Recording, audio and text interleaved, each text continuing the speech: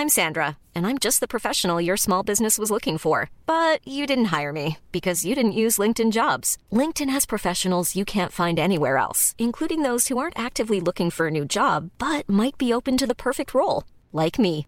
In a given month, over 70% of LinkedIn users don't visit other leading job sites. So if you're not looking on LinkedIn, you'll miss out on great candidates like Sandra. Start hiring professionals like a professional. Post your free job on linkedin.com/people today. Burrow's furniture is built for the way you live. From ensuring easy assembly and disassembly to honoring highly requested new colors for their award-winning seating, they always have their customers in mind. Their modular seating is made out of durable materials to last and grow with you. And with Burrow, you always get fast, free shipping. Get up to 60% off during Burrow's Memorial Day sale at burrow.com/ACAST. That's burrow.com/ACAST. burrow.com/ACAST.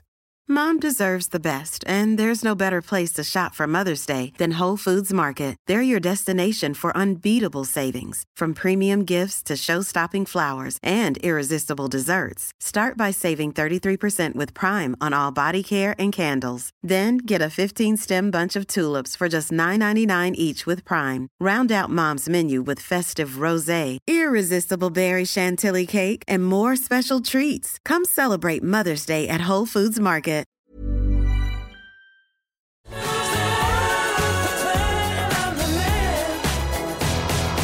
G'day SuperCoaches, and welcome back to another edition of SuperCoach Edge. This time, of course, it is a special edition episode. It's something that I think a lot of people look forward to this time of year, and it is the first draft, or the first team reveal. And looking forward to this. Of course, you may have seen me do a very, very early team draft, which was way back when the team picker was actually opened for those people that are subscribers to the SuperCoach Plus. So I ended up doing that, which is way back around about a month and a bit ago, potentially. But nonetheless, it was good fun, of course. So as you can see here, this is my team name yet again for, I reckon, about the 6th season in a row, DJ Trade a lot. But here we go. We'll go into edit team. Blank slate. So here it is. So let's start from the top down, of course, in defense. I won't go into super detail with my selection just because Liam and I have covered off, at this stage anyway, of my team reveal video. We've gone through forwards, rucks, and midfielders we're about to go into. So I guess probably half the team. So I might kind of give a little bit of a sub-context, I guess, with some of the defenders and midfielders. But we've run through the rucks in a fair bit of detail. And then also the forwards as well in terms of primos, mid-prices / value, as well as rookie selections. If you haven't yet, go and check them out because there's a lot of strategy we've had a chat about, not just in terms of stats, which we're really big on to sort of guide our selections and thoughts. But yeah, check them out. And hopefully it does give you a little bit of insight that you may not have had.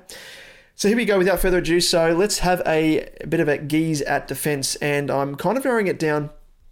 I guess I'll probably speak about structure first and foremost with each line as I go through them. So previously, I think I have sort of started with at least 2 primo defenders, genuine primo defenders here I'm talking about. I don't think there's been a season there where I've started with 3 primo defenders.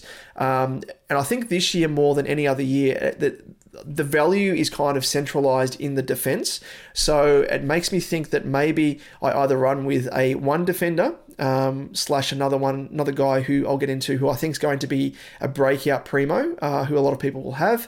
But it's either going with a 1 genuine primo or going back to the tried and tested 2 primo structure. So first up, I think it probably comes down to 2 players here for me, and it's James Sicily and Tom Stewart. So both of these guys, I kind of can't split them. I know there's been a little bit of word at present as I record this video in recent days that Tom Stewart might get a bit of a go in the midfield. Now, I don't know how to take this news. It may be providing a little bit of upside for Tom Stewart. Of course, Liam and I will talk about this in a bit more detail in our defense video as it comes up in Defense Week in a week or two's time. But yeah, for me, I think Tom Stewart, he does his best work in defence. And at the very least, I think it was last year he played a couple of games in the midfield. One of them he scored so-so. He probably had around about 30-40% time CBAs. The rest of it was in defence. And the other game he absolutely smashed it. So I don't know. We don't really have enough of a data set to really base an opinion off here. But I think with Tom Stewart, as we saw last year, He's an out-and-out gun. He got injured early in the season as well, if you remember, which was, I think, round 2 potentially. We'll just scroll down here. And it was round 1. He got injured, didn't play round 2. So, that kind of pulled down his overall average. And I think he's, actually, if I just go to DFS Australia, I just want to show you in terms of when we talk about true value, which is what we kind of touch on in every single episode so far over the preseason analysis. You've really got to factor in those games where they may have been either sub-impacted or injury impacted. So with Stewart, I just want to use him as an example. And you'll see here, switch across to SuperCoach, of course. But you'll see here in terms of at the top here, DFS Australia, of course, check them out, do some absolutely fantastic work. His regular, which is, of course, the home and away season, average he finished with was 113.7, but that includes that injury affected score of 18 in round 1. So when you discount that, his actual true average is 118.2, which, if you think that's if you look at it from that true perspective, it's more of a truer average. It means that he actually gets bumped up to the highest averaging defender going into 2024. So with that in mind, I think his extreme value here at 635. He should have been close to potentially 660, just above Nick Dacos there. And I think he's an absolute gun. He's a reliable player. And just the role that he plays, there's no one else that can play like him, really, in Geelong's lineup. So no real risk of it there, but I think that move into the midfield is kind of making me second guess myself a little bit, maybe just a smidge. But at the moment, he is in my team. And I'm kind of interchanging between Sicily, like I said, and Stewart. And initially, when I made my team, I didn't have either of these guys in there, I don't think, or I had maybe one. Let me just switch across. No, I didn't have any. So I think now, just looking at it deeper, you've got to get one of these guys in. Whether it's Dacos as well, potentially, but I'll speak to him a bit later, just the tactics around that. But with Stewart and Sicily, I think you probably should have at least one of those guys. Sicily, I'm kind of at the stage now where I'm keen to start with him. Didn't start with him last year. Thought I'd try and trade him in, which I did. Came at a time when he kind of burst out of the blocks. He had that 170 odd game against a 180 odd game against St Kilda. But then when he played St Kilda the second time, he was kind of found out. They kind of reconfigured their defensive structure to nullify Sicily. And there are a few other teams that did it as well. North Melbourne was another team. And it really did put a little bit of heebie-jeebies up me, because I'm a bit worried that other teams will see that. And when they play Hawthorn, we'll be using that tactic to try and nullify Sicily. However, I do think there are teams that can't really restructure their entire defence just for one player. I think St Kilda can, because pretty much their entire game plan is based off the defence. So if they're restructuring the defence, it's not really going to cause havoc with the rest of their team by and large through the middle and up forward.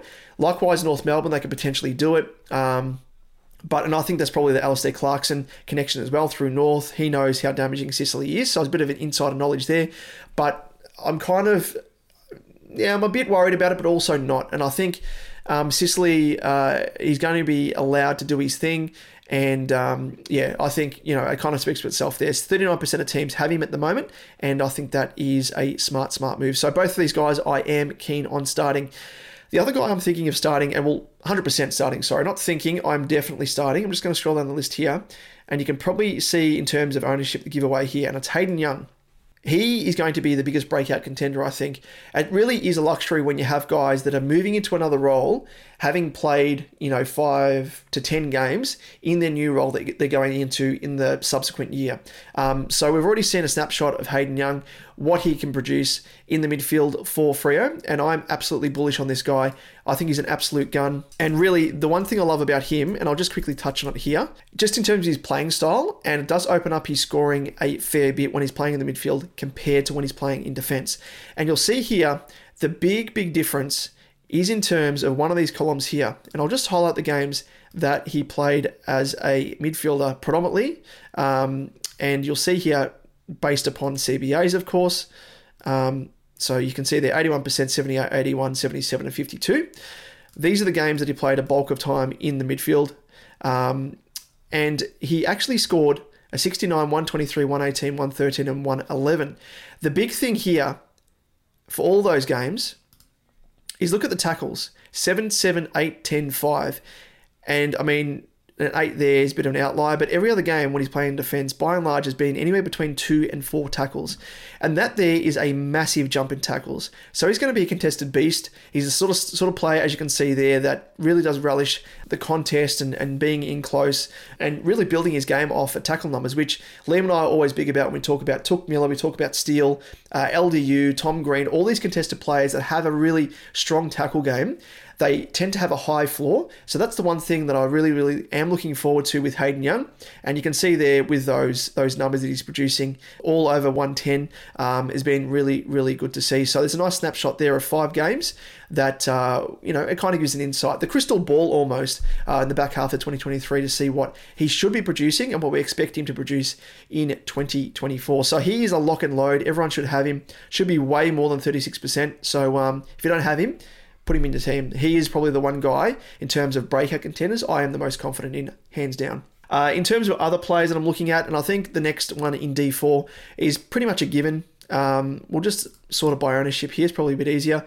And you can see there the equal most owned player in defence alongside Nicky Dacos is Zachy Williams. And I think the value that he provides is just out of this world. His starting price from last year was $425. Now it's less than, it's half that virtually.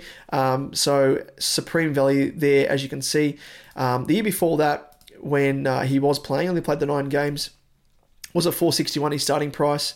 And back in 2021 at the Giants, $458. So I guess what we can expect at the very least is he will be able to get back to that price, the starting price that he has had, or even the ending price is what he has had in previous seasons. So if you look at him at making double the investment, of what his starting price is, he is an absolute lock and load. So no surprise there in 61% of teams. Don't mind that. And I think, he's a lock and load. You have to have him. I could speak about him for a little bit longer, but it kind of speaks for itself, I think. Next up we have, let me just scroll down the list here. And this is kind of the section where we're getting into the value selections here in defence. And it is Marty Hoare. Had him in my team when the SuperCoach Plus picker was opened. And he's one to watch. He's my team at the moment. And I do think, mature age player. He has had the experience at senior level. Yeah, so as you can see here, he ended up scoring very, very well to start his career. Discounting the 58. He had 86, 96, 86, 88, 89, 75, and a 116 and 94. And he kind of fell away from there and then couldn't find his way back into the team. But that there is a nice little snapshot of what he can produce when he is in the team. And I think there's potential there that, they've drafted him for a reason. He's a mature body, and I think they need a bit of depth in defence there.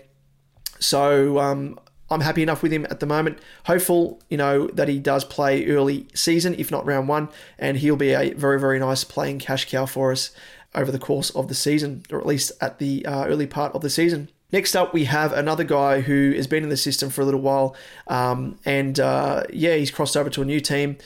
Injury issues, that's the big asterisk, the big query about him, but he's in 57% of teams here, and it's Nick Caulfield, no surprise really. I have to sort of see where he lines up. I think he's kind of being groomed to play off half back there for the Doggies.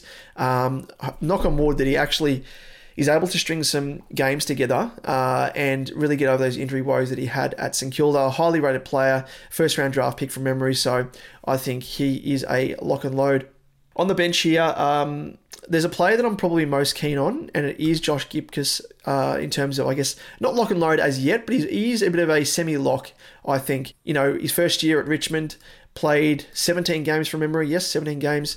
And he ended up averaging a 53.9. Not the best, but, first year rookie. Had a few nice games in the 60s, 102, 79, 66, 60, 68, and then kind of was up and down. But I think, he's been in the system now for how long? He's going into his 3rd year now, so coming back from a season out with injury in 2023, but I think at that price you can't go wrong and should be a best 22 player for the Tigs. So this last bench spot here, just moving on to this, is a spot that I think isn't a lock by any means, and it kind of switches between a few players here. I could go for Dan Curtin, although I think, and you will hear as well in the episode when we chat about him in the midfielders, that Curtin being at this higher price range, any rookie that's at a higher price range has to average more in order to make more bank compared to, say, a Gipkus or compared to a Caulfield or a Marty Hoare. Such is the nature of break-evens and the 3-round rolling average. I'm not a massive fan of him as yet, even though I think his job security will be pretty sound. So that's the one thing I'd be buying him for. The one caveat is that he is a dual position player. He is a dual position player, which is good as well, but he's a key position player. And historically, as we know, whether you're playing in defense as a key position player or up forward, you're going to be a slow burn. So I'm not a massive fan of slow burn rookies, especially this season when we have a few buys to contend with, which can disrupt, the cash-making abilities of certain players. Thankfully, Curtin for Adelaide only has the one bye, but I think those players that play the round 0, even though they've got the double bye, it means they've actually got to jump on those players that don't have the game in round 0 or the opening round, just because they're not playing the early game, and it means that they're going to have a price rise a week earlier than those teams not playing in round 0. So it's between Dan Curtin for me. Toby Pink is another one, but I don't know how he's going to fit into North's lineup. There's been potential of another guy, Comben, I think it is. But yeah, Comben is, as we record this now anyway, reports coming out of training that he is taking kickouts and they're grooming him as a defender. So maybe he does take the spot of Toby Pink. Even so, I'd need to see exposed form for Toby Pink, and he nonetheless will be a slow burn like Curtin because he's a key position defender. Outside of him, I am bullish on another player around about that range. Cheaper than Curtin as well by $2,000 or thereabouts, roughly nearly $52,000 on the dot.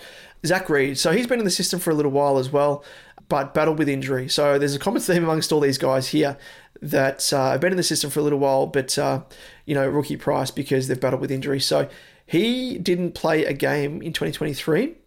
Prior to that, 2022, was able to play 7 games for an average of 46.3. And then 2021, he ended up playing 1 game for 53. I need to see where this guy's going to line up. I have heard that maybe he's being groomed for a wing role, maybe off defense. When he was played at senior level, he was kind of, from what I remember, swung around at different positions. So I'd like to see how he fits into the Dons lineup. But if he is best 22, which I think he probably should be, and I'll need to have a chat to Liam about him on our upcoming Defender episode, but I am bullish on him at 123.9k. Should get opportunity, you'd think, and hopefully he's able to score enough to, make enough bank for us. Could be a slow burn as well, but nonetheless, I'd prefer a slow burn that's 50k cheaper than, say, a Daniel Curtin. So I'm going to stick with Reed at the moment, but that could be a rotating spot. And by no means, Gipkus is not a lock as yet, but I do like his opportunity, probably, over all these guys thus far. But let's nonetheless move into, shall we go to the midfielders? The meatiest part of our team? Let's do it. Okay, let's move into the midfield. And M1, I'm chopping and changing here. I don't know really who I'm settled on. We haven't spoken about Bont yet. We do our record, but just to summarise, for the midfielders primo episode, we were chatting about Bont and the merits of starting him. I think, and what we touch on in that episode is that players at that extreme price point, they're inevitably going to drop in price. So I think he's going to drop around about $650. Whether or not he starts the season on fire, he still needs to, meet his break even of $130 to start the season. I think there's probably more likelihood with his 3-round rolling average to start with that at least one of those games is going to be below that mark. Who knows, he may come out and absolutely smash it, but I think I am banking on him dropping in price. Historically, players that have been the most expensive player to start the season have dropped around about 160 to 180k. I don't know if Bont's going to drop that far, but I just think tying up that amount of money does kind of tie your hands in terms of the amount of money it can spread across your team. So I'm not a massive fan of starting with him. However, I'm not locked and loaded on that strategy either, because starting without Bont at that price point, even if he does drop to $650, it does make it awfully hard to try and get him in your team, because you need to time it almost perfectly at the time that he drops to that price point, because in all likelihood, knowing Bont being Bont and quality that he is, he's going to arrest that drop in price and then turn it around almost within a week or two, and he's going to catapult up again. So you really need to time it well, and a lot of the time you can't time it unless you've got, you're at a stage in the season where you've cashed in a lot of cash cows and you've got some excess coin to really, cash to splash. So, I mean, Bont, the other upside is with starting him is a genuine VC and C option, goes without saying, from week to week. And 31% of the competition thus far think that he is a genuine starter. So I'm kind of on the fence here, 50-50, but I think I might be fading him to start the season. So I'm going to go for a little bit of a cheaper player. And it's someone that I think has matched him in the past, and it has been Rory Laird. He has averaged around about a 120 odd, thereabouts, a couple of seasons back. Had a bit of a down season, but I think, at, what's that, 5, 6, 7, 71k cheaper than Bont. That's a lot of money that you're saving in order to potentially, give you a leg up from going a mid-pricer to, a low-end premium, for example. So I am a fan of going for someone around about this range. I did have Track last year, and I am a fan of starting with him again. He is only a little bit more expensive than Laird. And if Clary doesn't start the season, I think that really does catapult the prospects and scoring ceiling of Track even further. Because historically, when Track has played without Clary, he has scored more from memory. So, yeah, I'm still considering Track. Merritt, not so much. He starts the season up and down, and obviously, as we know, over the past 3 seasons, I think it has been, after the bye, he's absolutely come home with a wet sail, so I prefer to wait on Merritt. Nicky Dacos, I'll get to him in a moment, and all these other guys I'm not a massive fan of. Butters, I am a fan of, even cheaper, so I don't mind him as another option, and Jordan Dawson is probably the other guy that I'm thinking about, but yeah, it's virtually a coin flip, I think, between Dawson and Laird. Dawson, as you'll hear us or see us speaking about in our midfield primo episode, I spoke of these two guys alongside each other, and Laird and Dawson. Dawson does have the ability to go backwards, as we know, take kick-ins as well, so it does add an extra string to his bow that Laird doesn't have. Although Laird, I think from memory, does have better tackling numbers compared to Dawson. So they kind of have their own strengths that the other person doesn't have as such. So it's virtually splitting hairs for me. So maybe I go for Dawson, save, 6 odd K thereabouts, or do I go for Rory Laird? So I'm going to go for Laird for now, but that is by no means a lock and load. Now in M2, you're probably asking me, and you're waiting for me to select this bloke here, Nicky Dacos. Initially, I did have him in my team. As I flick across to my initial team there, as you can see, so far it was Laird and Dacos. Now I'm kind of at the opinion now, and I'm very, very split, but with Dacos having the early bye, and me having to, I guess, even out the number of players that have early buys in my team, and the fact that if we just go across to this here, this of course is the bye fixture that has been supplied by Honey Ball, so check them out. But as you can see here, Collingwood have the bye in round 5, and prior to that, they play Hawthorn, which, as we know, with McGuinness, he is no doubt going to tag Dacos, considering that he has done it to great effect over his past 2 encounters. Aside from that, he does play 2 games against the Sydney teams, the Giants and the Swans, and then St Kilda and then the Lions.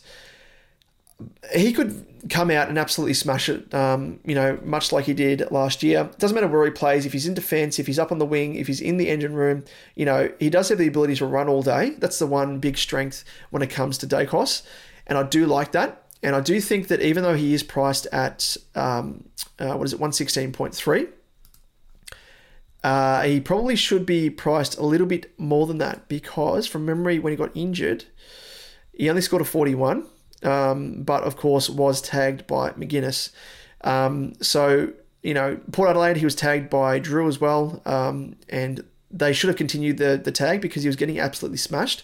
And then Hinkley, for some stupid reason, took the tag off him and was able to come out of the blocks and at least score a 99. And then an 82 against Carlton, which I think he was tagged or at least followed from memory. So I don't know, do the teams that he's playing early in the Giants and the Swans try and put some time and effort into him. And then, of course, the game against Brisbane, he scored a 151 at the Gabba last time he played them. So it's a bit of a mixed bag there. St Kilda as well, 128 last time he played them. So for me, I think I'm willing to bite the bullet. He's in 61% of teams, which is in a lot of teams, obviously, over the vast majority, more than half, as you can see there.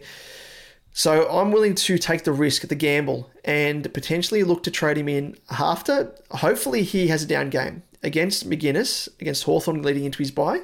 But getting him after his bye means that I don't have to start with him and I don't have to try and find cover for him on his bye when that does come into effect. So I think I am happy enough to go without him, but he's probably going to be one of the first people I'm going to need to bring into my team just because he does worry me that much. Dual position player as well as defender midfielder is an obvious bonus as well. So he is someone that I am targeting. But for M2, let's move into who I'm thinking about. It could be Zach Butters, kind of toing and froing between a couple of players here. It's either going to be Zach Butters or LDU. LDU, you know I'm massive on. Tune into our midfielder episode when it is released this coming week. But yeah, between Butters and LDU, I think LDU, Liam and I spoke of him alongside Tom Green this time last year in the preseason, and we identified him as a breakout contender. And if not for injuries, he probably would have been. And we go into great detail in our midfielder primo episode, which will be dropping on Monday, this Monday to come, of course. But as you can see here, like when he returns from injury, he's entered the season, I think he's kind of a snapshot of what he will be able to produce come 2024 when it kicks off. 134, 129, 133, 127, 106, and 125. Battled with injury throughout the early part of the season and really came out of the blocks in the back half when he started to regain fitness. So I am a massive fan of LDU, and I think it will be starting with him. I think I'm pretty much set from here. Let's move on to M3. And again, it's a bit of a tactical move, this one, and it's one that I think has been spoken about a fair bit in the community in recent times. Initially, I did have Zach Butters here, and I'm still on the fence. I don't know if I'm going to go down this route, but I did have him in here. I've taken him out, and I've switched it with a tactical play of Tom Green. Now, you've probably heard of this tactic already. If you haven't, well, to summarise, what it does mean is that Tom Green, he does have the bye in round 3, of course. So the idea behind this is two of his first 3 games, he plays North Melbourne and West Coast. You would think against, I guess, paltry opposition, no disrespect, he should come out and absolutely smash it. And I think he probably will. And not only that, but that comes in the first 3 games. Plays Collingwood first up. Tough game, yes, no doubt, but it's these ones here we want to really look at. And the fact that he plays 3 games means that we're going to get 1 price rise out of him. If he comes out and has a respectable score against Collingwood and then comes out and smashes against North Melbourne and West Coast, off the back of smashing North Melbourne, his break-even should plummet. And that means that if he has a massive game against West Coast, his price is going to go through the ceiling. So just in terms of that, we'll click on him ever so quickly and check out his break-even. His break-even is, going into the year, a 111. And just going back to the tactical side of things. So part of the reason for selecting him is the fact that he faces West Coast and North Melbourne in his first 3 games. Playing 3 games, that means we get a price rise. Hopefully it's a big price rise. From here, the tactic that is sort of being floated in the community is trading him to a player that's coming out of their bye. So that would include a player from, say, Carlton or the Lions. And the whole reason behind this is the fact that if you were to keep Tom Green going into his bye in round 3, it obviously means you have to replace him and find, someone off the bench to cover him whilst he's on his bye, which no doubt would have to be a rookie. Unless, of course, he's sidewaysing him, which in this case is the tactic. So the whole idea here is trading him to a player from Carlton or the Lions. For me, and some people have spoken about this guy as well, as you know, I'm a massive fan of Sammy Walsh, as you can see here. The good old Walshy in a can, Walshy juice. And the whole idea behind that is it means that you're able to cover Tom Green with Sammy Walsh. But yeah, it means that you're not having to forego a primo on the bye. You're replacing the primo with a primo, and it means you get an extra primo for that week or for that round in round 3. And yeah, it means that you've obviously bypassed Walsh's bye in round 2 because you don't own him. And when you bring him in, he's coming off his bye. So virtually you're bringing him in knowing that he's not on a double bye and he only has that traditional late season bye to come. Yes, some people may say, and I am a traditionalist, as is Liam, as you would have heard if you've tuned into us across the past few years, we're not a big fan at all of doing any sideways trades. However, now the fact that we do have 40 trades means that we can afford to potentially use maybe 1, maybe 2 of those extra 4 trades to sideways players who are going into their early season bye. So you could also apply this to, say, as I said, it could be a Josh Dunkley, it could be a Lachie Neale, it could be Keaton Coleman, for example, who I didn't speak to earlier when I was going through defence, but I'll get to him in a moment. But he is another player that you could potentially do it on, and so on and so forth. So that's kind of the idea, and I'm keen on doing that because if I wasn't doing it, I would probably have Sammy Walsh in this position here. But the whole idea is trying to maximize points and I guess, trying to dodge these early season buys to get as many points in your team on any given week using these extra buys that we have at our disposal. So that's pretty much the idea behind that. Before I get into M4, let's just jump back to defense and Kitty Coleman. The beauty of him, and I think you probably don't need to start him, and the same applies for Carlton as well. The fact that Carlton and the Lions both have the bye in round 2, it means that you can virtually have a free look at the way they perform in round 0 and round 1 before they actually go into their bye.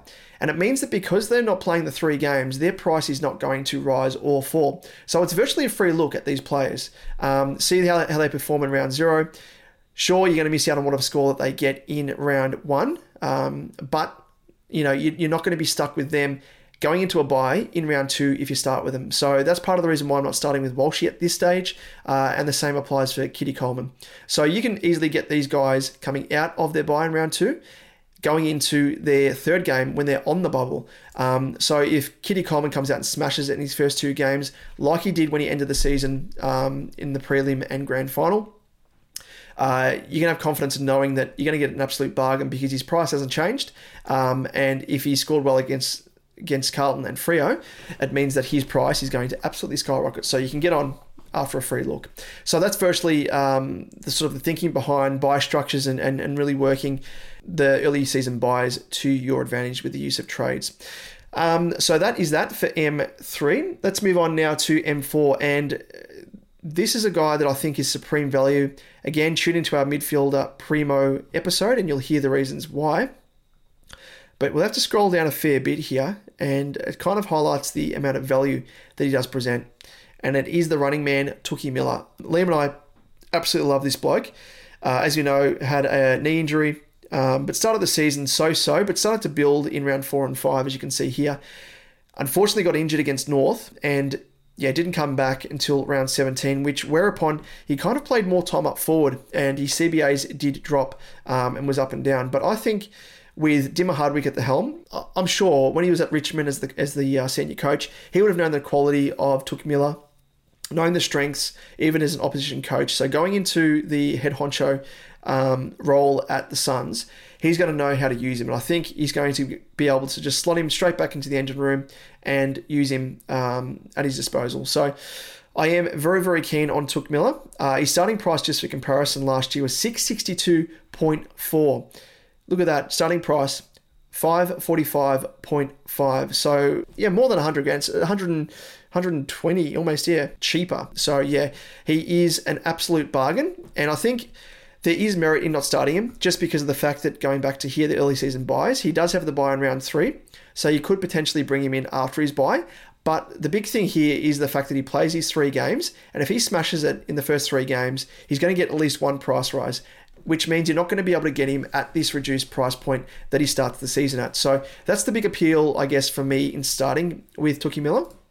If he was in the situation of, say, what Walshy is in, where he'd only play the 2 games and then go into a bye in round 2, I would probably use this tactic to, trade Tom Green to Tookie Miller, for example, and start a Walshy or vice versa. So that's kind of my thinking behind him, and I think he should be able to get back to his heights that he had in 2022 when he was, 115 plus, 120 plus from memory. So an absolute gun, and I think a lot of people should be considering him. But nonetheless, keep watching him because we want to make sure that he's at full fitness. As you can see there, 2022, he finished the season as the 3rd highest scorer overall. So an absolute gun, as we know. And there you go, finish average of 120.3. So it could be one of the biggest bargains of the season in terms of fallen primos. So love that from Tookie Miller, the running man. Next up, we have in M5. It's a guy that will be going up the ranks, I think, in terms of ownership. but we'll just keep scrolling down, and I think he's going to be an absolute bargain. But he's going to be a mid-price bargain if you consider his price point at mid-price point. It is Karl Amon. So he played the back part of the season, and I'll just pull it up here for the Hawks, playing as a distributor off halfback. And you'll see here his scores went to crash hot during the season, but when we go to his last 3, 4, 5 games, 6 games even, he scored very, very well. 96, 113, 103, 133, 119, and a 76.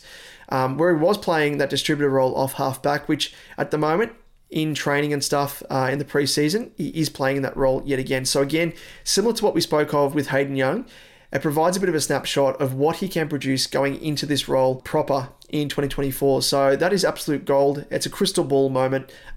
So yeah, he is a lock and load. And I think that ownership, as we'll see over the course of the scratch matches and the official or practice games and the official preseason game, when people get a bit of a snapshot, a bit of a look with, a bit of the eye test, he'll pass the eye test. And I think that will jump right up to, I reckon, 15% plus. No doubt playing in that defensive role come round 6.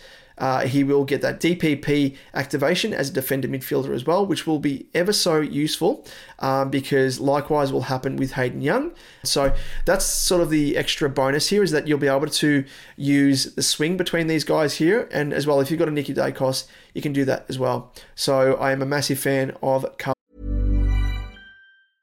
I'm Sandra, and I'm just the professional your small business was looking for. But you didn't hire me because you didn't use LinkedIn Jobs. LinkedIn has professionals you can't find anywhere else, including those who aren't actively looking for a new job, but might be open to the perfect role, like me. In a given month, over 70% of LinkedIn users don't visit other leading job sites. So if you're not looking on LinkedIn, you'll miss out on great candidates like Sandra. Start hiring professionals like a professional. Post your free job on linkedin.com/people today. Burrow is a furniture company known for timeless design and thoughtful construction and free shipping, and that extends to their outdoor collection. Their outdoor furniture is built to withstand the elements, featuring rust-proof stainless steel hardware, weather-ready teak, and quick-dry foam cushions. For Memorial Day, get 15% off your Burrow purchase at burrow.com/acast, and up to 25% off outdoor. That's up to 25% off outdoor furniture at burrow.com/acast. I'll aim on. Moving down to, where are we, M6, and it is someone that only recently came into my team. I don't know if I will start with him, James Jordan, because he's obviously playing for the Swans in round 0. Got an early season bye, of course, that comes with it, but I think, he's going to be in my team for now. I'll see how he performs in round 0. Liam and I spoke about him in our forwards episode for value / mid prices, I think it was, or potentially rookies. And we spoke about the fact that, his average going into 2024 was impacted by, I think there was 5 or so games where he played or finished as a sub, which really did impact his average. I think taking those out, he averaged around about 60 odd, I think, from memory, give or take. But I really need to see this guy getting CBAs, or at least playing off the wing and, showing some nice form. If he does, it's going to be an absolute bonus, and I think he'll be a lock and load, despite the fact that he does have that early season bye, as I said. But the main thing is, I think, just to keep that in mind, is you kind of need to almost pick and choose as to which guys you're going to start in your team that have the early season bye. But I think with James Jordan, just bringing up that bye fixture again, if I can bring it up, Sydney, so they obviously play the first 5 games. And if James Jordan is able to, first and foremost, get a game, but also score well and get real midfield time, because historically when he has at the Ds, he actually has scored quite well. It means that if he plays all 5 of these games, it means that he has a first price rise against the Dons in round 3, a second price rise in round 2. In round 3 against the Tigers, he has another price rise, potentially.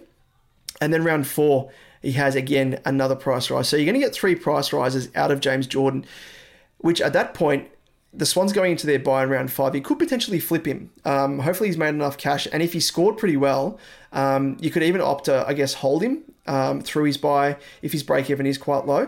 But the point of this is that, these cash cows that are playing round 0, they're going to get an extra price rise compared to those teams that are only playing or starting their season round 1.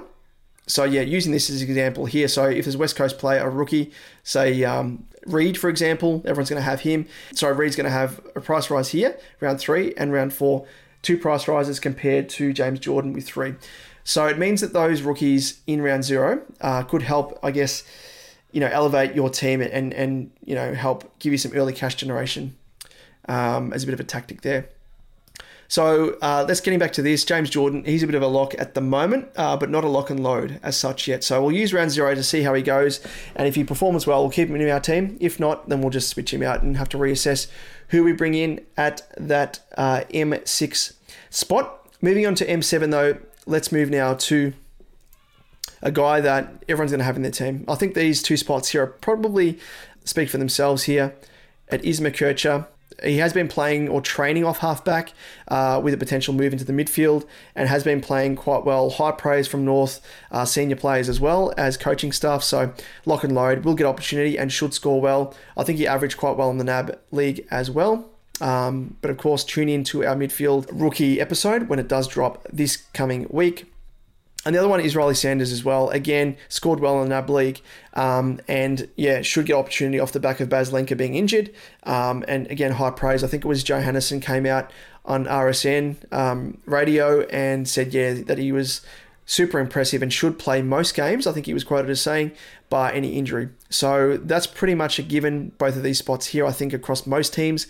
Moving on to the bench here. This is by no means a lock at all. But I'll just probably go down here in terms of ownership. It's easy enough to sort. But I'm a massive fan of Jai Clark. Should be coming in. Selwood no longer playing there. And aging Dangerfield, I think Geelong will know that they need to sort of usher in the next generation. And Jai Clark, when he did play, he only played the 1 game, then got injured and was unable to make a return in 2023. But from what we saw, they were giving him about 20% CBAs from memory, limited game time as the sub. So yeah, and should score well and get opportunity, you'd think. Outside of Clark, I am a massive fan at this stage, as you can see there. So are 50% of the competition. Jeremy Sharp, mature age player, recruited from Gold Coast as a SSP selection, a supplementary selection. He's being mooted to be moving into the winger role, potentially battling with Chapman, who's another guy who I initially had in my team picker team that I had. But yeah, I think wait and see with Sharp if he can win that role in the on the wing, or at least be in the best 22 come round 1. By reports, he will be. I think he's almost a lock and load. Outside of that, I don't know who I'm going to be selecting. Again, I could go back to Dan Curtin, but at the higher price point, maybe not.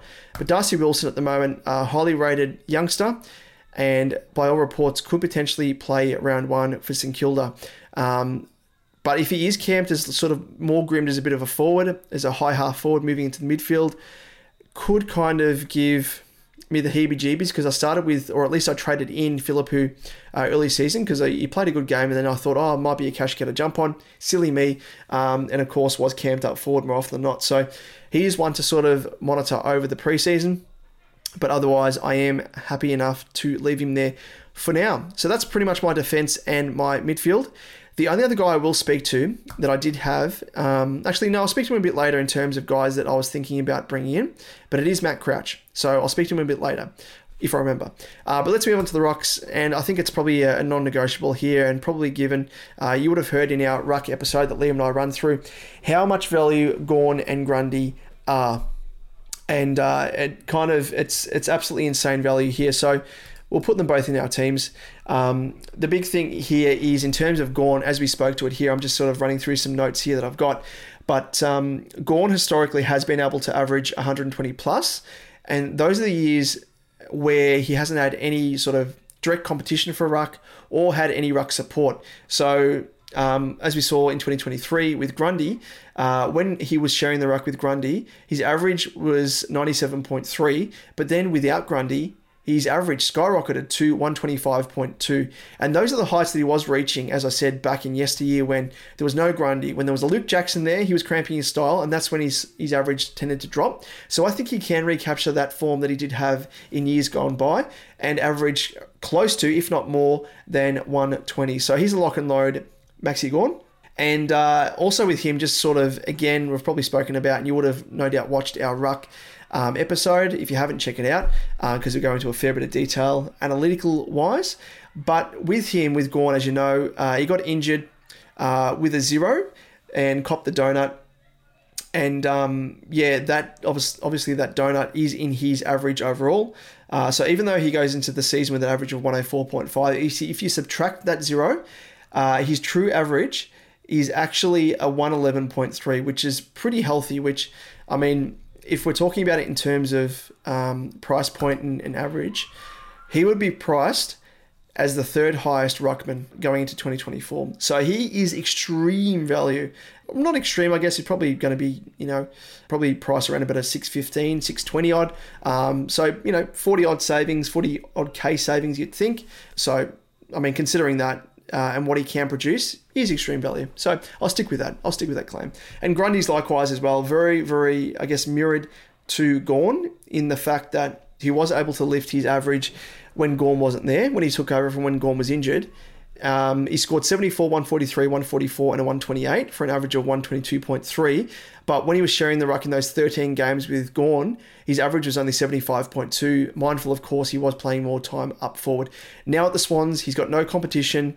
And yeah, he should go back to what he was able to produce when he was at the Pies without any competition, much like Gawn.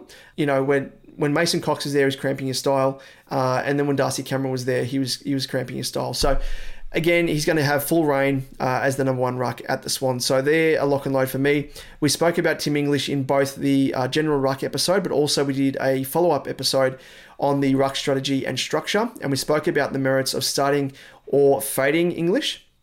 And I think very much like Bond, tying up that amount of money in a single player can be fraught with danger. And I just like to lock in value.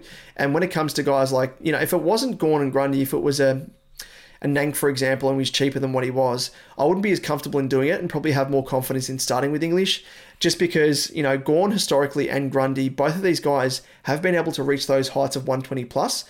And just because they come with that value as well at the lower price point, I think you kind of can't pass it up. Sure, there may come a point in the season where, Grundy may overstay his welcome. And by that stage, hopefully English has dropped in enough price and Grundy has risen up in price enough for me to do a bit of a sideways swap if need be.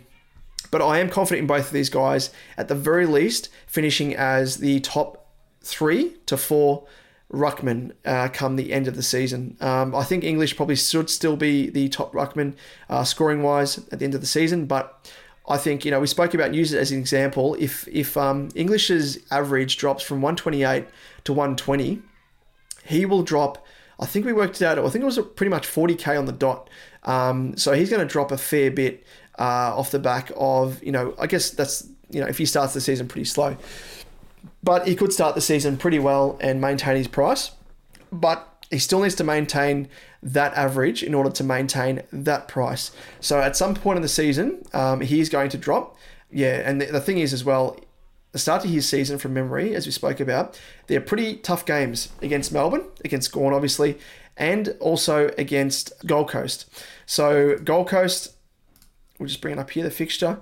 So Melbourne and Gold Coast, he's only averaged in 6 games against Gold Coast 74.2, and in 7 games against the D's a 98.6, well below his starting average of 128 odd. So I can see him having a bit of a downer at least in one of those 2 games, if not both. If he has a downer in both of those games, even if he's able to come back and smash it in his 3rd game, when he has that first price change, he's going to drop. And if he has 2 down games against both of those teams in Gold Coast and Melbourne, it means that his price is going to absolutely plummet, and you'll be able to get him at an absolute bargain if you bring him in and target him as an early season upgrade. So that's part of the reason why I'm not starting with English, combined with the, the value that we're speaking to when it comes to Gawn and Grundy. Let's move on to our bench, and I'll sort this by ownership because no doubt he's right up there, and it is Jordan Sweet. He has been playing as a number 1 ruck across the preseason to date, but of course, just to preface that with a little bit of an asterisk, that is because Ivan Soldo is recovering from finger surgery and a finger injury. So once Soldo does regain fitness, I think there will be a bit of a skew to Soldo being that number 1 ruck. He was recruited And it was pretty, I guess, it was noted in the media anyway, but they were pretty vocal at Port that they were recruiting him as number one ruck. It's unfortunate for Sweet because he's leaving, I guess, the shadow of English at the Dogs to go to Port to potentially be able to carve out a spot in the ruck. But, it might not happen. But Jordan Sweet, I think, for what he can provide or potentially provide, 158.7, you can't go too wrong with that. Otherwise, the other guy that I'm looking at is Toby Conway, because I think the Cats will be needing to blood their next generation in the ruck. They've lost Segler, obviously recruited him as a mature age player from Hawthorn, getting injured and stuff, so he has retired.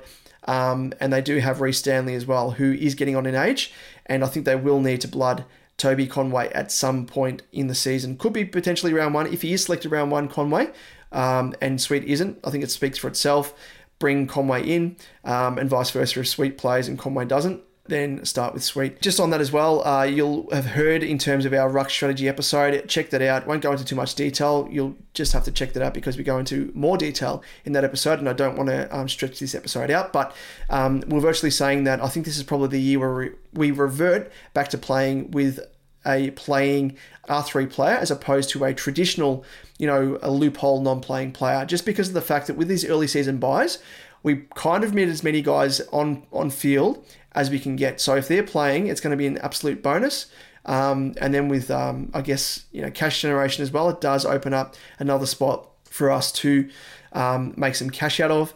And the other part of the reason is the fact that with these early season buys, more often than not, across those buys, you're going to have a player that's going to be on the buy. So you can obviously use those players as loophole players. So you don't really need a traditional non-playing loophole player in R3 as a loophole player to loop on a VC score. So that's pretty much it and the tactics behind that. But check out that episode to get more details around that because we do give some examples. But let's move on to the last part of our field, and it is, of course, the forwards. Obviously covered this in Forwards Week a week or two ago, and we'll kick things off with our F1, which at the moment, I think it's come out that McRae's had a little bit of a setback with injury. I think it came out today as I record this. I'm not worried about it. It's come out and they've said that he's still aiming towards the practice game in the preseason and should be fine for round one. So he's still a lock and load for me. I think he's probably the only genuine primo that you can kind of have confidence in knowing, even though he kind of did lose a lot of CBAs. Again, go back and check out that episode if you can. I might try and put some links just above the video here that you can click on it and check out the relevant videos where we chat about those players at length. But did lose CBAs, lost his average, went down on the previous season. But I think, CBAs could potentially go back up. But we'll just have to wait and see. But outside of that, historically has been a very reliable player. So that, combined with the fact that he is a DPP player, is an extra bonus as well. So let's move on to the F2 spot, and we'll move down. It is Sam Flanders. Liam and I started with him last year in our starting sides. And he didn't produce what we thought he would until the latter part of the season after, of course, we traded him out when he wasn't getting mid-minutes. But when he was getting mid-minutes, as we know, and as we predicted, he was going to score well, which he did. So, again, outside of McRae, he's probably the only guy that I'm confident in starting in my forward line. Again, check out the video when we chat about Flanders, because I am a little bit worried about him potentially losing CBAs with the return of Took to full fitness, and then the elevation of Noah Anderson and whatnot as well. But I think he will get mid-time, and yeah, should be able to score quite well. Moving on to F3, again, these guys we speak of in the forwards episode, but I am, of all these guys, probably most keen on Dylan Moore. If I'm not going for Flanders or McRae, I am quite happy to take the punt on Dylan Moore. Should get more CBAs, I think, but check out that forwards episode to get more of analysis on Dylan Moore. But F3, we're going for a little bit of value here, and it is someone, let's see how he rates in terms of ownership. Jeez, it's pretty low, actually. 15%. Tom Lynch. So, provided he is fit for round one, obviously, I think he's shown enough, even though he is a key position player, and, Liam and I aren't big on him, or big on these players, to make us bulk cash. We did speak of, in the forwards episode, how in 2022, he came out and absolutely smashed in back-to-back games against West Coast, Collingwood, and Hawthorn, and was able to make across that period over 150k. So we know what he can produce on his day. Only query is that obviously full fitness, but without Jack Riewoldt there, the reliance is even more on Tom Lynch for them to be their sole avenue to kick, I guess, Richmond a sizable score from week to week, which may mean that opposition teams will be able to double team Tom Lynch given he is their quality forward. So again, that's kind of what I'm worried about. But at this stage, I'll have him there. If not for him, Jack Billings, he's in my team at the moment. He's there at F4. But again, I'm not sold. My thought is here, potentially dropping Lynch, moving James Jordan into the forward line at F3, and then bring in, because I'll have some spare cash left over, as you'll see, bring in Sheldrick from the Swans. That does, however, mean that I start another player from Sydney who has an early season bye.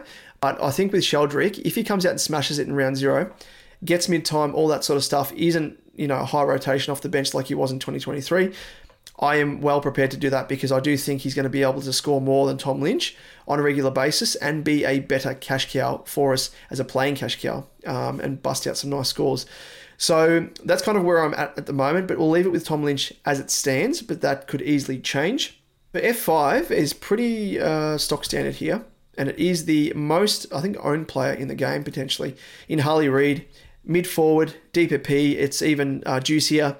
There is whispers or word that he is going to potentially start his career off halfback, much like Sheasel, much like Dacos, and really be able to use that distributor role to his, I guess, to great effect because, as we know, West Coast are going to struggle again, unfortunately, another season for supporters. But the ball will be down in defence more often than not, and he will be able to get his hands on the footy, probably even more so than what he would if he's playing in the midfield. So still might get mid-minutes as well if he's played off half-back, just to sort of transition him into that role over the coming seasons. But I am super, super keen for Harley Reid. Then I think the other one is a given. I think these picks will be, but Sean Manar kicked 6 goals in the grand final for Werribee. Absolute gun, mature age player. Geelong drafted him with one of their first picks, and I think he will play from round 1, so he's probably a hands-down cash cow option that you need in your team. For the bench, it's not as straightforward, I don't think. At the moment, I've got Finn McRae, just because I think Collingwood will try and transition him into the midfield. Pendles, this is probably, who knows, he could play for another 10 years, but maybe his last year, so they may need to groom another midfielder into their rotation, which could be in the form of Finn McRae. So I'm a fan of him. VFL level has been able to rack it up. Probably, if he was playing for any other team, he would have got a fair crack, but unfortunately didn't. But it is what it is, but he is a watch at the moment. The other player that I'm kind of switching between, and again, if it's not Finn McRae, it could be a Sam Darcy here, who should get opportunity going into his 3rd or 4th season. Smashed it in the VFL, as you would have heard in our forwards episode when we run into those stats, but I think he should get opportunity. So he's on my radar along with McRae. But the player that I have in my last bench spot at the moment is not this guy. He's not Nat 5, the absolute knife, who's... Every time I see him, I scroll past him. I just don't even pay him any attention because he's burnt me that many times. But anywho, that guy is Aaron Cadman. If you haven't seen the photos from training at the Giants, do yourself a favour. He is packed on the muscle. Going into his 2nd season, number 1 draft pick with their forward line, I think he will be groomed to be the absolute next gun.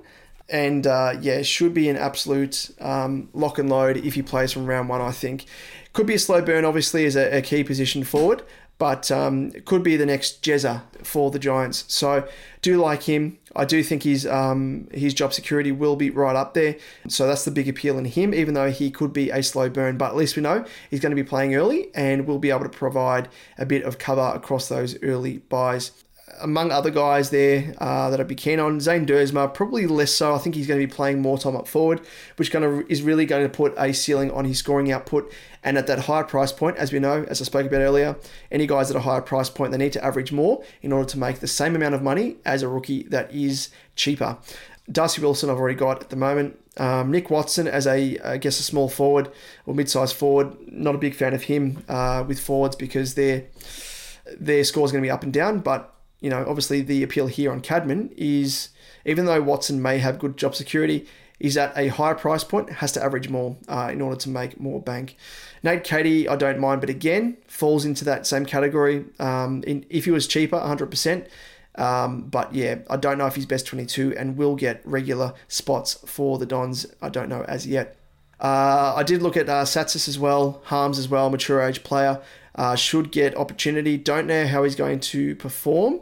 Could come out and absolutely smash it because without Baslenka there. But I think there's almost too many cooks in the kitchen there. Obviously with Riley Sanders as well. I think he's going to be getting opportunity. So there's too much competition, I think, for the Dogs at the moment. Zach Fisher, speaking to guys that I had in my team that switched out. Zach Fisher was actually my F3. Has gone down with a bit of a follow-up injury, or, the injury that he did sustain to his hamstring is worse than what they thought initially. So, yeah, he goes out of my side, but I think if he's being groomed as that distributor off halfback, like the Jay-Z role, the Jack Zeeble role that he had, and Aaron Hall even before him, as you know, in that role, and Sheasel as well, it is quite favourable in terms of scoring. So he's still a watch at this stage, the old fish. But yeah, I'm less confident on him now. And starting with someone cheap, it means it frees up cash to be able to bring in another primo in defence. So probably more in favour of that. And the other player that I mentioned earlier in the midfield is, of course, is Matt Crouch. So Matt Crouch we spoke of in our upcoming episode on Monday. Sorry, he's in the second episode, I think, for the mid-prices / value selections.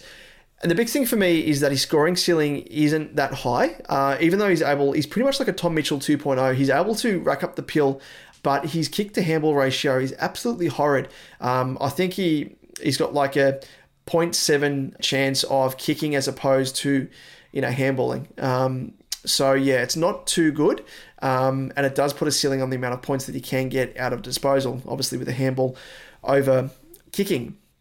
His disposal hasn't been the best historically. He did clean it up when he returned to the Crows lineup.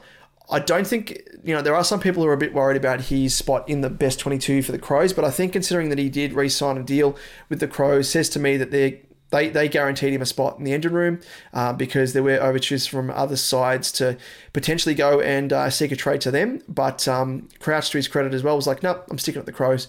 So I think his job security will be sound.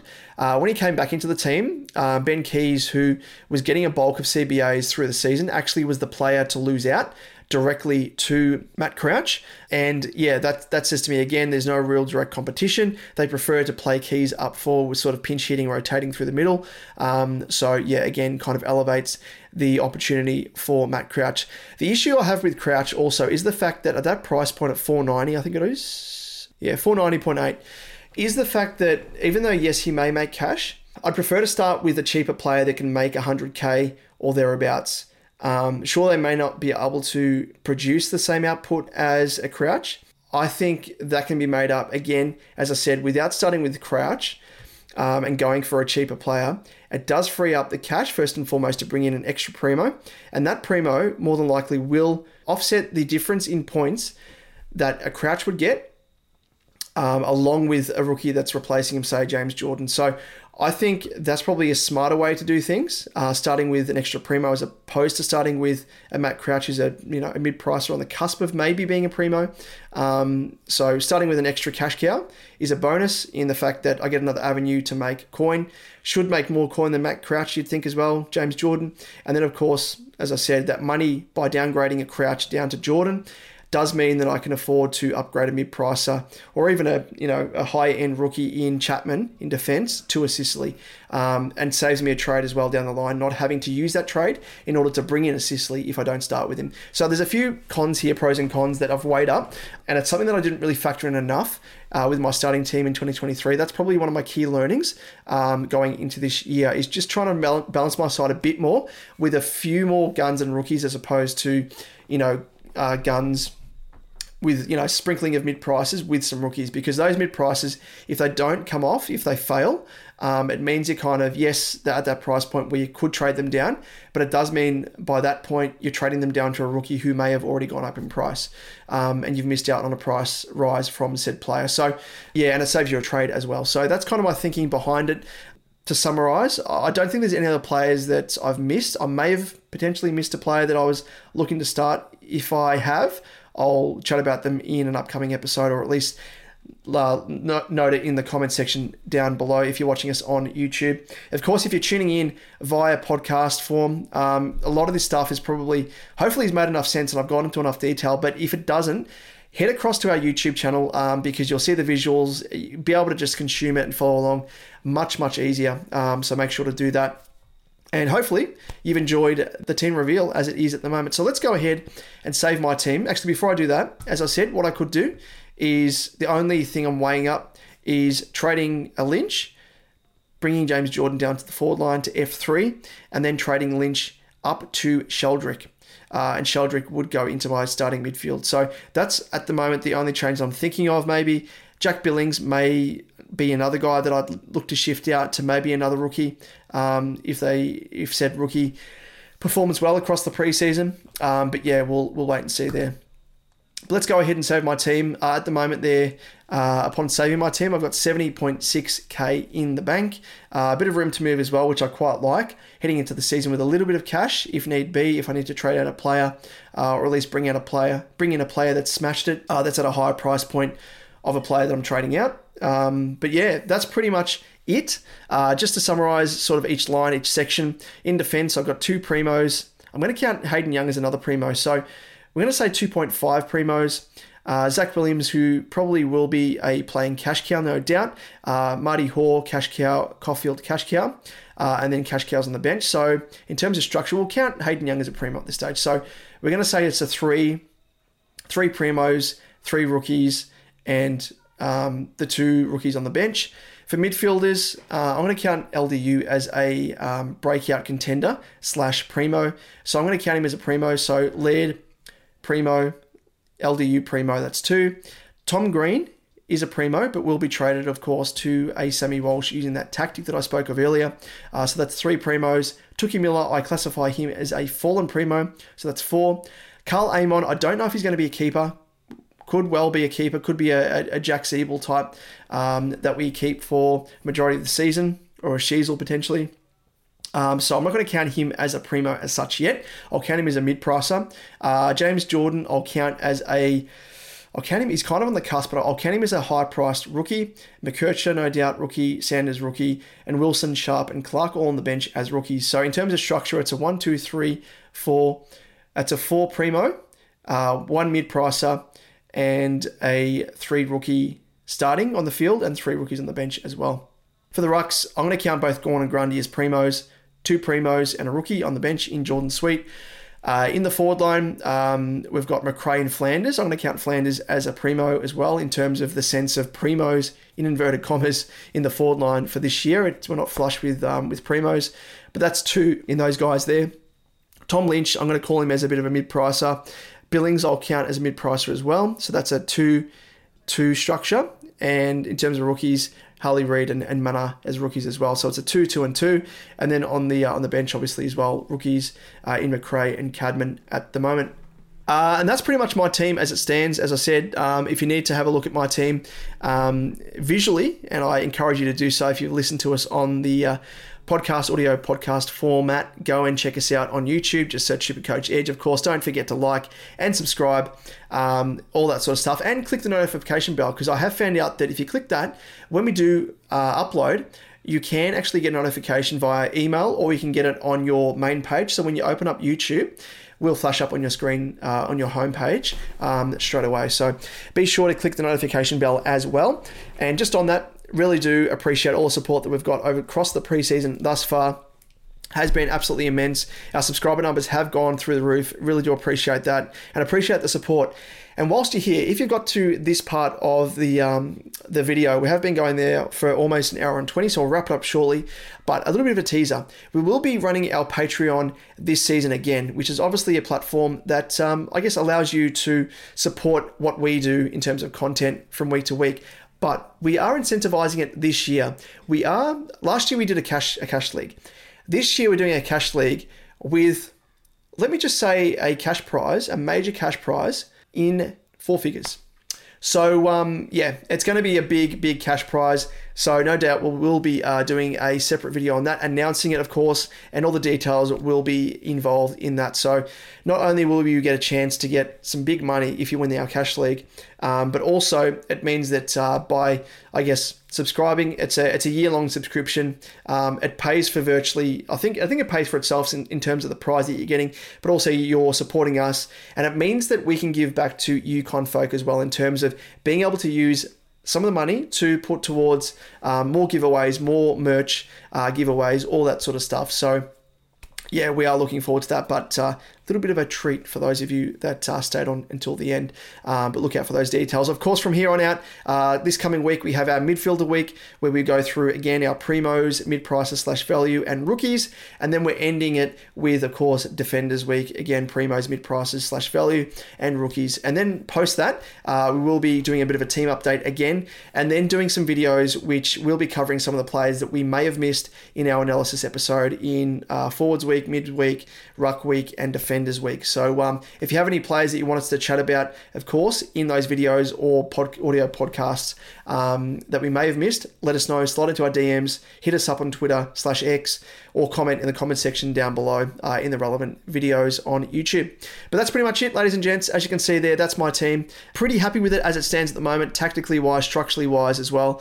And yeah, until next time, I guess we will see you, and hopefully my team doesn't change too much. So ladies and gents, thanks again for tuning in. Don't forget, as I said, to like and subscribe, and hopefully you've loved our content across the preseason thus far, and we'll see you in the next one. Cheers.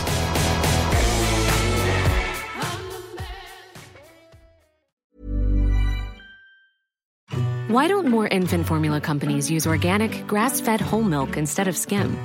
Why don't more infant formula companies use the latest breast milk science? Why don't more infant formula companies run their own clinical trials? Why don't more infant formula companies use more of the proteins found in breast milk?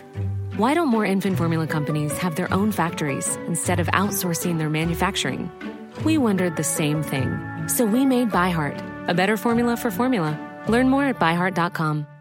Mom deserves the best, and there's no better place to shop for Mother's Day than Whole Foods Market. They're your destination for unbeatable savings, from premium gifts to show-stopping flowers and irresistible desserts. Start by saving 33% with Prime on all body care and candles. Then get a 15-stem bunch of tulips for just $9.99 each with Prime. Round out Mom's menu with festive rosé, irresistible berry chantilly cake, and more special treats. Come celebrate Mother's Day at Whole Foods Market. Hey, it's Danny Pellegrino from Everything Iconic.